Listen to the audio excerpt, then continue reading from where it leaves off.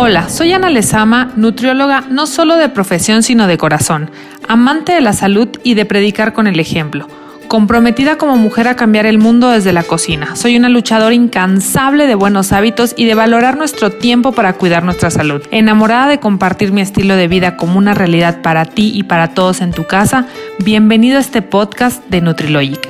Arrancamos. Hola, pues bienvenidos a este podcast número 5. La verdad es que pues ya extrañaba hacer el podcast porque hice los primeros 4 y luego salí de vacaciones y se me complicó una situación personal. Y bueno, pero ya estoy de vuelta. Para los que no me conocen, soy Ana Lezama. Soy nutrióloga de profesión, de corazón. Y este podcast habla mucho de lo que soy yo como persona, como nutrióloga y todo lo que nos envuelve como tal, ¿no? Entonces, este podcast habla de un tema pues muy común, que es la muerte, y la forma tan distinta que tenemos de percibirla las personas, pero que al final todos vamos a pasar por ella. Entonces, espero que estas reflexiones que les hice para este podcast, pues les sirvan a ustedes también.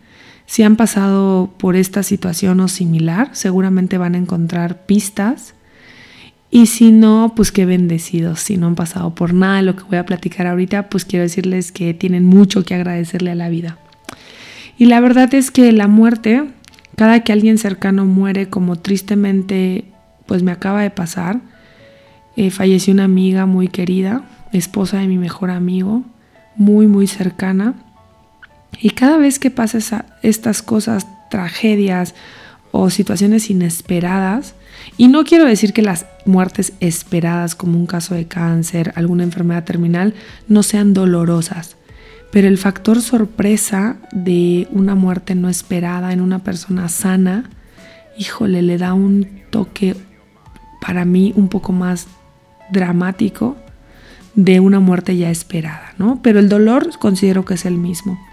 Y cada vez que alguien muere, pues hacemos reflexiones, ¿no? Hacemos reflexiones y nos ponemos aquí muy filósofos todos. Y la verdad es que cuando desafortunadamente les pase, ¿no? Porque pues la muerte es lo único que todos tenemos seguros y al lugar al que todos vamos a ir es ahí. Escríbelas. Escribe esas reflexiones, aunque sean enunciados pequeños, para que eventualmente puedas repasarlas, ¿no? Porque si no, a veces hacemos la reflexión y se nos olvida. Por ejemplo, si la persona falleció por un tema de salud, a veces decimos, ay no, hay que cuidarnos ya, no sé qué, pero ahí se queda en el velorio, ¿no? Entonces trata de escribirlas, y no solo de escribir, hay que cuidarse. ¿Cómo te vas a cuidar? No, pues voy a hacer ejercicio 3 veces a la semana, voy a tomar mis suplementos, voy a hacer dieta, o sea, ¿cómo lo vas a hacer? Entonces esas reflexiones, ¿por qué escribirlas y por qué releerlas? Porque te van a estar aterrizando y te van a regresar un poco a ese sentimiento de ese día, y eso va a hacer que puedas hacerlo vida día a día. O sea, si tú el día que algo así te suceda, reflexionas y escribes, no, pues tengo que hacer ejercicio 3 veces a la semana, y cada mes lees ese recordatorio, hay más probabilidades de que lo cumplas a que si no lo escribes y nunca lo vuelves a ver. Al mismo tiempo que la muerte es algo pues natural, ¿no? Todos nacemos, crecemos, nos reproducimos y nos morimos, ¿no? Así nos enseñan en la escuela. Pero lo que no entiendo es por qué todos nos resistimos a la muerte. O sea, todos tenemos un anhelo fuerte de vivir, ¿no?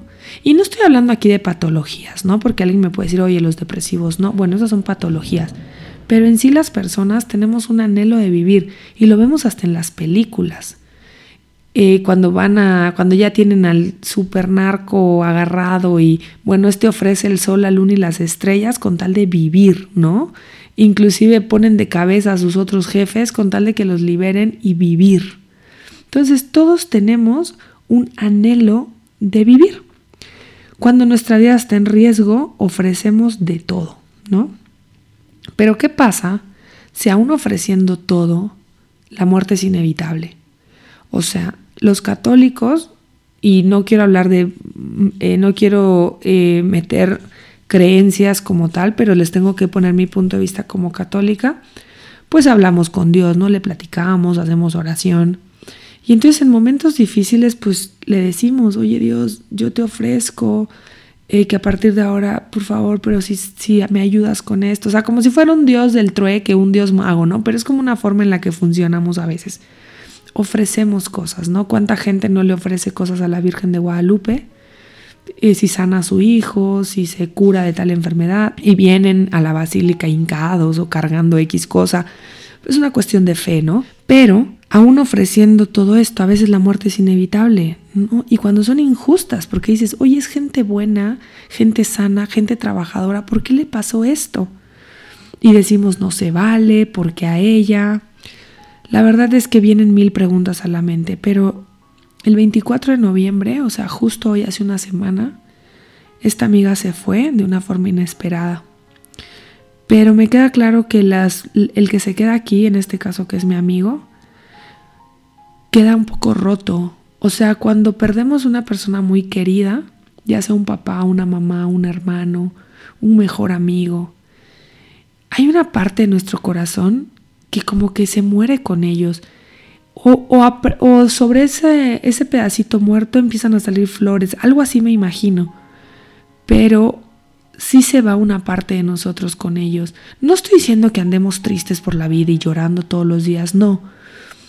Pero sí siempre, y mucha gente que lo ha vivido te dice, vas a aprender a vivir con esto. Y es literal, aprendes a vivir con esta faltita de aliento por esa persona que ha partido, ¿no?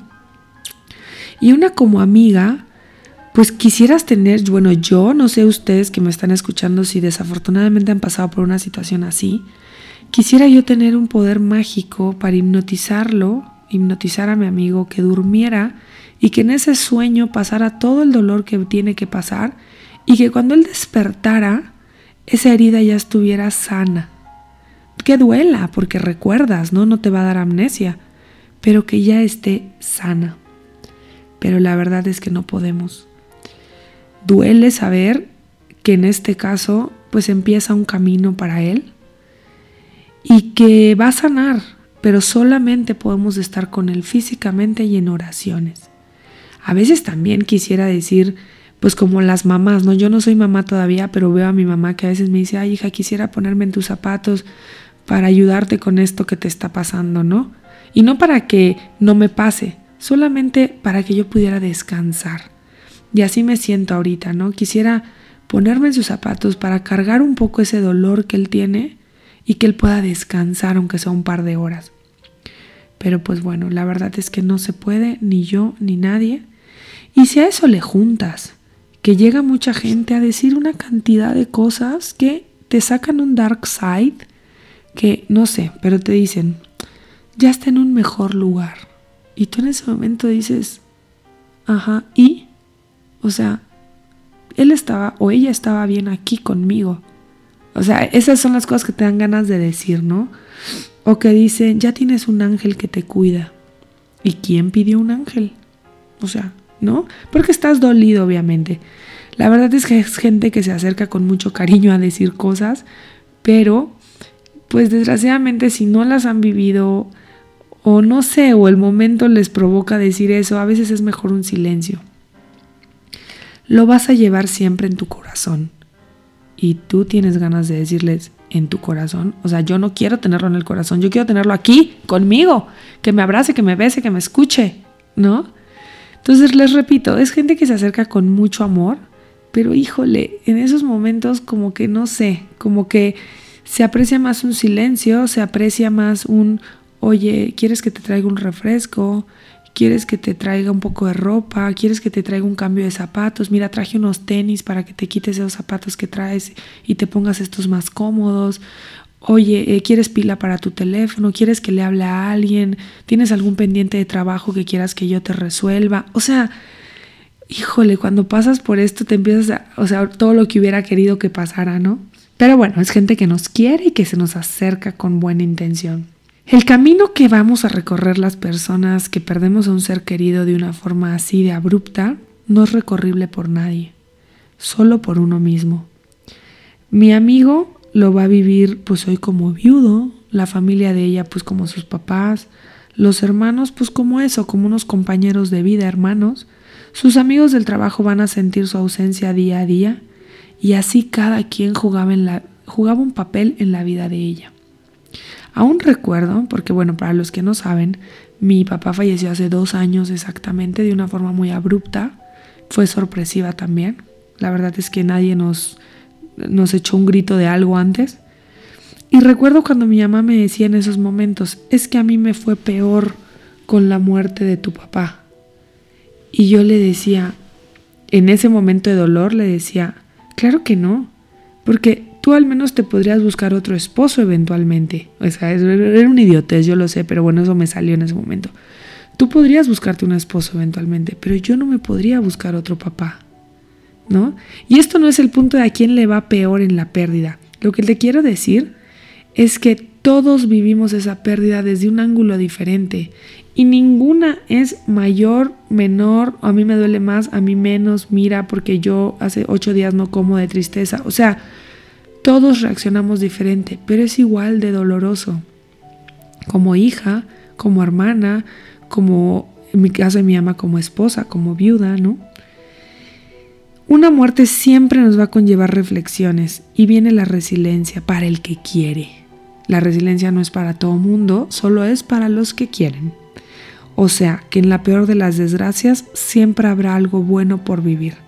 Claro que eso lo vamos a ver pasado el tiempo. O sea, tampoco es como que va a pasar al día siguiente, ¿verdad? Y jamás vamos a agradecer que a pesar de todas las cosas buenas que hayan venido por ser resiliente, agradezcas la muerte de ese ser querido. Eso no va a pasar. Pero sí vas a poder decir, a raíz de este suceso, empezó a pasar esto, ya han pasado estas cosas positivas. O sea, sí hay cosas positivas que te empiezan a pasar.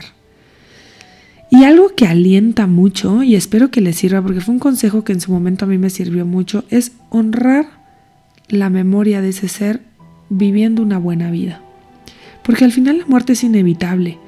Y les digo, yo soy católica y mi creencia es que al final de mis días aquí, yo me voy a encontrar con todos mis seres queridos, en especial con mi papá.